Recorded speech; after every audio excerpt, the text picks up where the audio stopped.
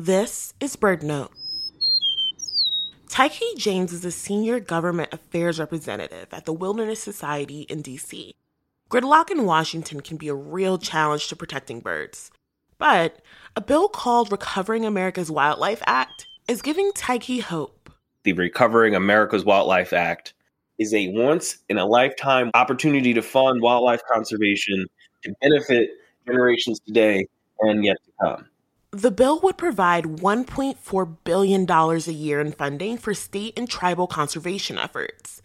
He says that's important to protect habitats and species that reach across state borders. The political boundaries that we have set around states don't necessarily describe how nature works. For birds like the eastern meadowlark that depend on habitat spread throughout the country, this can make a big difference. Things look promising for Recovering America's Wildlife Act. The bill passed the House and now is waiting for a vote in the Senate. And it has a strong bipartisan support there. We have Bob Casey and Lindsey Graham on this bill. We have Mark Kelly and Tommy Tuberville. There's a lot of folks who support this bill.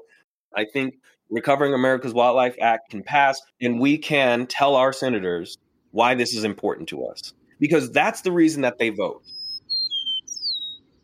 You can learn more about Tykee and Recovering America's Wildlife Act on our podcast, Bring Birds Back.